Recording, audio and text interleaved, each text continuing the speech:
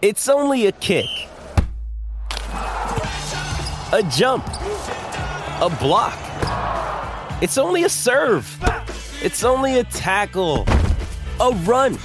It's only for the fans. After all, it's only pressure. You got this. Adidas.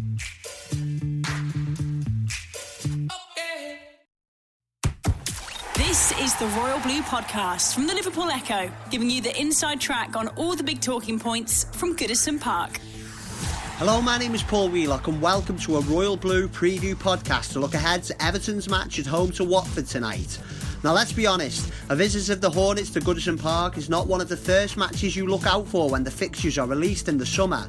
But this evening's game does have extra spice attached to it, as it would be the first time that Everton manager Marco Silva will have faced Watford since leaving his former club in acrimonious circumstances earlier in the year. It's clear the Hornets at boardroom level are still aggrieved by the alleged part the Blues played in his eventual departure from Vicarage Road.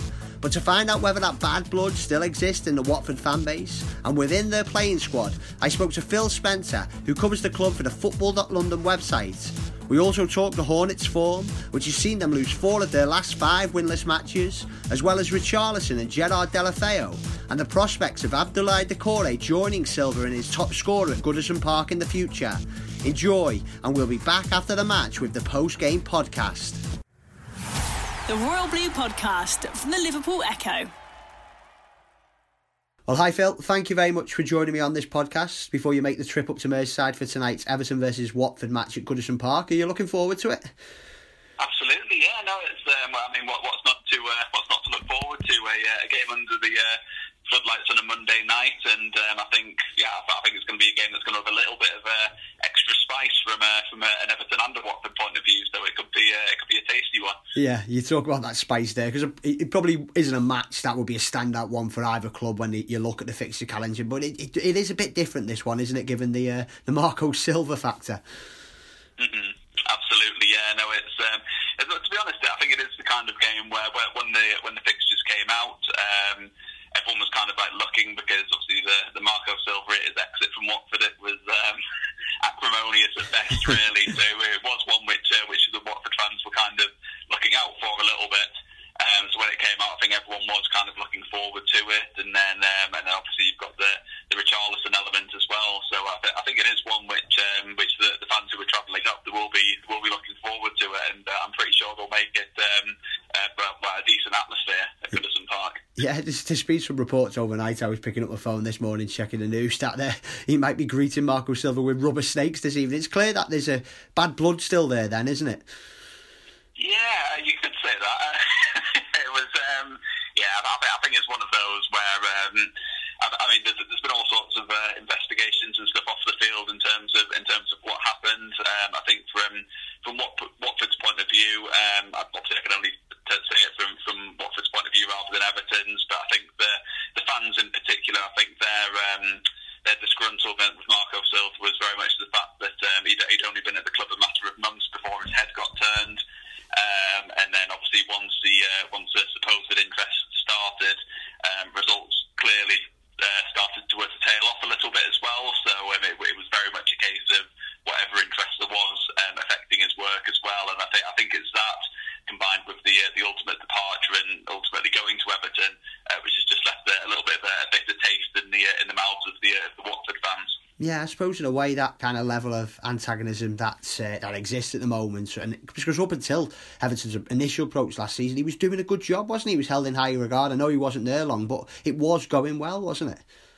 Mm-hmm, absolutely, no, it was going really well. I think when he left, an excellent first few months of the season.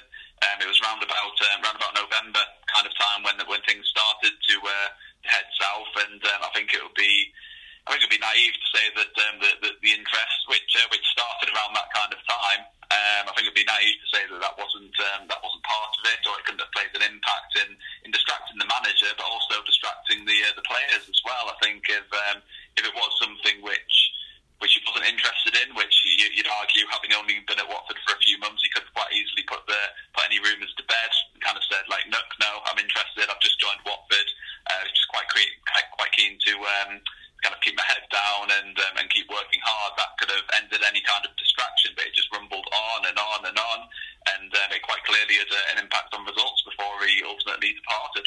It's obvious the fans are still upset. The club have obviously made the approach to the Premier League because they felt that it was like an illegal approach Everton made for Marco Silva initially. What do the players kind of think of it all? Because as you mentioned them there, I'm sure they were thinking at the time, why is our manager not coming out and saying, listen, I want to stay here, I'm not interested in any speculation or things like that. Do you think they'll be fired up particularly for the game tonight? Possibly. I think in terms of the time under Marco Silva, I think they enjoyed it because they were picking up good results and they were playing good football at the time as well.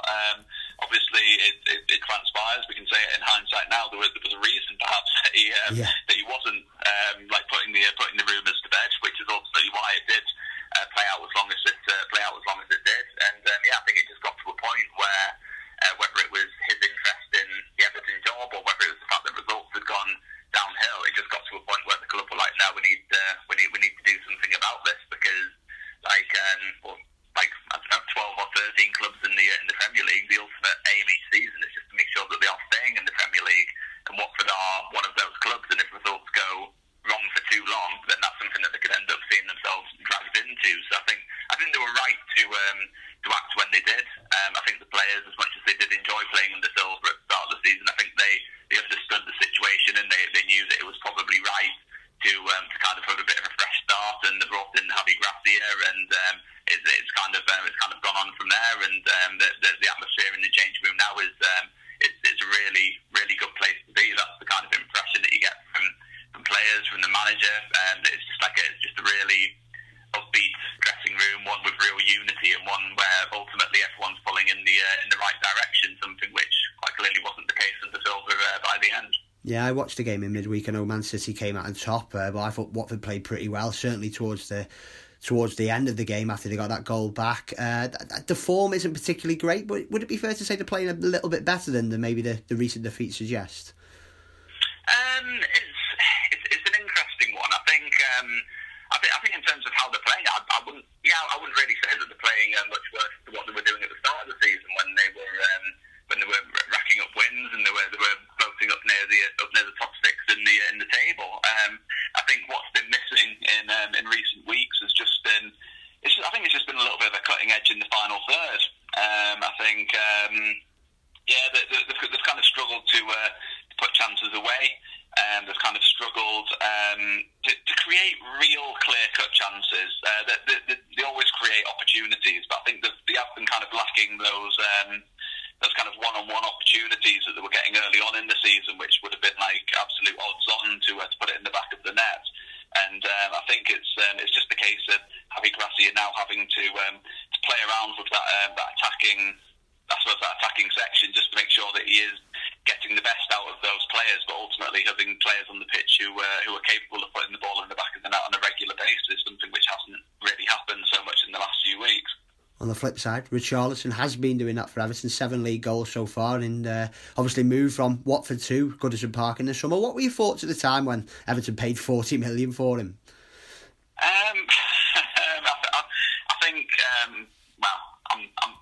along with the Watford fans, I think a lot of them were saying they were quite happy to get that amount of money. I think when the interest came in from Marco Silva, I think it was met with a bit of a negative reaction because it was all Marco Silva's coming in, he's just trying to take the best players away. But I think when the amount of money started being talked about, and it was like £40 million for Richarlison, who obviously he'd gone on to prove just how good he can be, but in terms of last season, he had a good first few months under Silva up until November, and then with the greatest will in the world, he did very little for the rest of the campaign. So I think a lot of the fans were thinking, well, he hasn't really done that lot. So to get 40 million plus add-ons or whatever the fee was, to get that amount for a player who hasn't proven that he can be particularly consistent in the Premier League, I think people were quite happy with the fee in the end.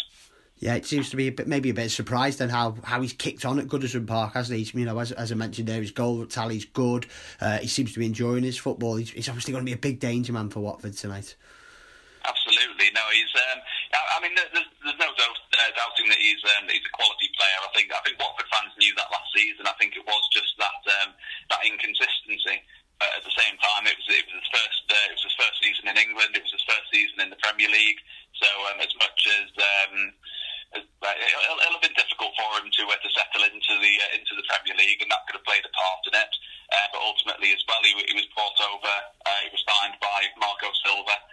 It was Marco Silva who very much took him under his wing during those first few months, and possibly when he left, or when it looked like he was going to be leaving, Richarlison was possibly the player out of everyone in the Watford squad who took that the hardest, and that quite clearly had an impact on his form during the rest of the season. And then ultimately in the summer, when Silva came knocking to say, do you want to come to Everton, Richarlison jumped at the opportunity, and it has just shown that connection that those two have got. The fact that Richarlison's kicked on so massively this season and been really impressive, and ultimately shown himself to be the player that people knew he could be capable of being. On the opposite side of the coin tonight will be Gerard Deulofeu, who's making his first return to Everton since leaving the club. He was a big fan favourite for Evertonians, particularly in his first spell with the club. How's he getting on at Vicarage Road?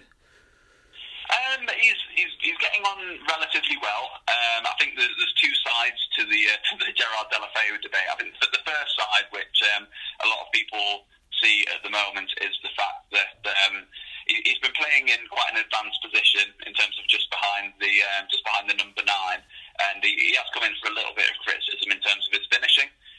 He's found himself in one-on-one opportunities, and as yourself and the Everton fans probably know, finishing is not necessarily his strongest point. He's technically a wonderful player. He's a flair player. He's creative, but put him in a one-on-one opportunity, and it's not his strongest position, basically. So that's that's been something which has been pointed at him as a criticism. Obviously, playing as a striker isn't necessarily his strongest position anyway, so there's a little bit of debate there. But the other side of it as well is that he was out of action for a long time for the first few months of the season, and he very much was thrust back into the Watford starting 11. And even though he's been playing in recent weeks, there's an argument that he's still not fully fit. Yeah. So I think we see glimpses of Deulofeu. Everyone knows what he's capable of, and we do see it in small doses. But I think the fact that possibly he's been playing week in, week out, playing in a position which isn't his own, maybe there's a reason that we haven't necessarily been seeing the best from Gerard Deulofeu so far. He is undoubtedly a quality player, one that if he is used in the right position, he's of course he's a danger man at Goodison Park tonight. I think from a Watford point of view, it's just about getting him up to full fitness as soon as possible, and then once he's there, hopefully the Watford fans will be able to see exactly what he's capable of. One player who was on the score sheet for Watford in the week was Abdoulaye Doucouré. He's a player who's been linked with Everton and a number of other clubs. Could you ever see that move ever coming off to Goodison Park, or do you think he might be destined for a club who are already playing Champions League football? That would be my interpretation of it. I think obviously he put pen to paper on a 5-year deal in the summer to kind of quash any rumours of a move away. But he's an ambitious lad. He's a player who obviously he's a top quality player for Watford. He's arguably their best player at the moment, and he does have ambitions of playing in the Champions League. I think if Everton, I know that they're one of the clubs who've been up there with an interest in Doucouré. I'm not exactly sure, no disrespect to Everton, that would be the kind of opportunity that he'd necessarily jump at. But if there was an opportunity in England, or whether it be going into the continent where he could be playing in the Champions League, I think that would be the kind of opportunity which he'd go. Well, I think ultimately he's a player who is destined to play Champions League football at some point in his career, and I think if that opportunity came up, that's the kind of opportunity that he'd go running for. Just a final one before I let you go, mate. How do you see tonight's match going then? I think it's an interesting one tonight. I think in terms of form, I think Watford aren't in the best of form at the moment. It does seem like the kind of occasion where you could see some of the Watford players raising the game. I mean, we've spoken about some of it before. You've got the Marco Silva element. You've got Richarlison playing for the other team. You've got Gerard Deulofeu returning to his former club. So some of the players who might have been a little bit quiet in recent weeks, from a Watford point of view, you could definitely see them raising the game tonight and trying to make a point in an atmosphere which I'm expecting to be fairly hostile, I guess, from a Watford point of view anyway. So no, I think it'll be a tight one, but I'd probably say a draw this evening. I'd probably say possibly a 1-1 tonight. I think Everton they're looking like a good team this season under Marco Silva, and they're playing some good football. As we mentioned, Richarlison in particular is doing particularly well, and you wouldn't be surprised to see him pop one away and celebrate in front of the Watford fans. You don't know how he's going to react in that kind of situation, but it just seems like one of those nights where there's going to be a bit of drama. Phil, thank you very much for joining us. Safe trip up to Merseyside, mate, and love to catch up with you later in the season in a return match at Vicarage Road. No problem. Thanks a lot, mate. You've been listening to the Royal Blue podcast from the Liverpool Echo.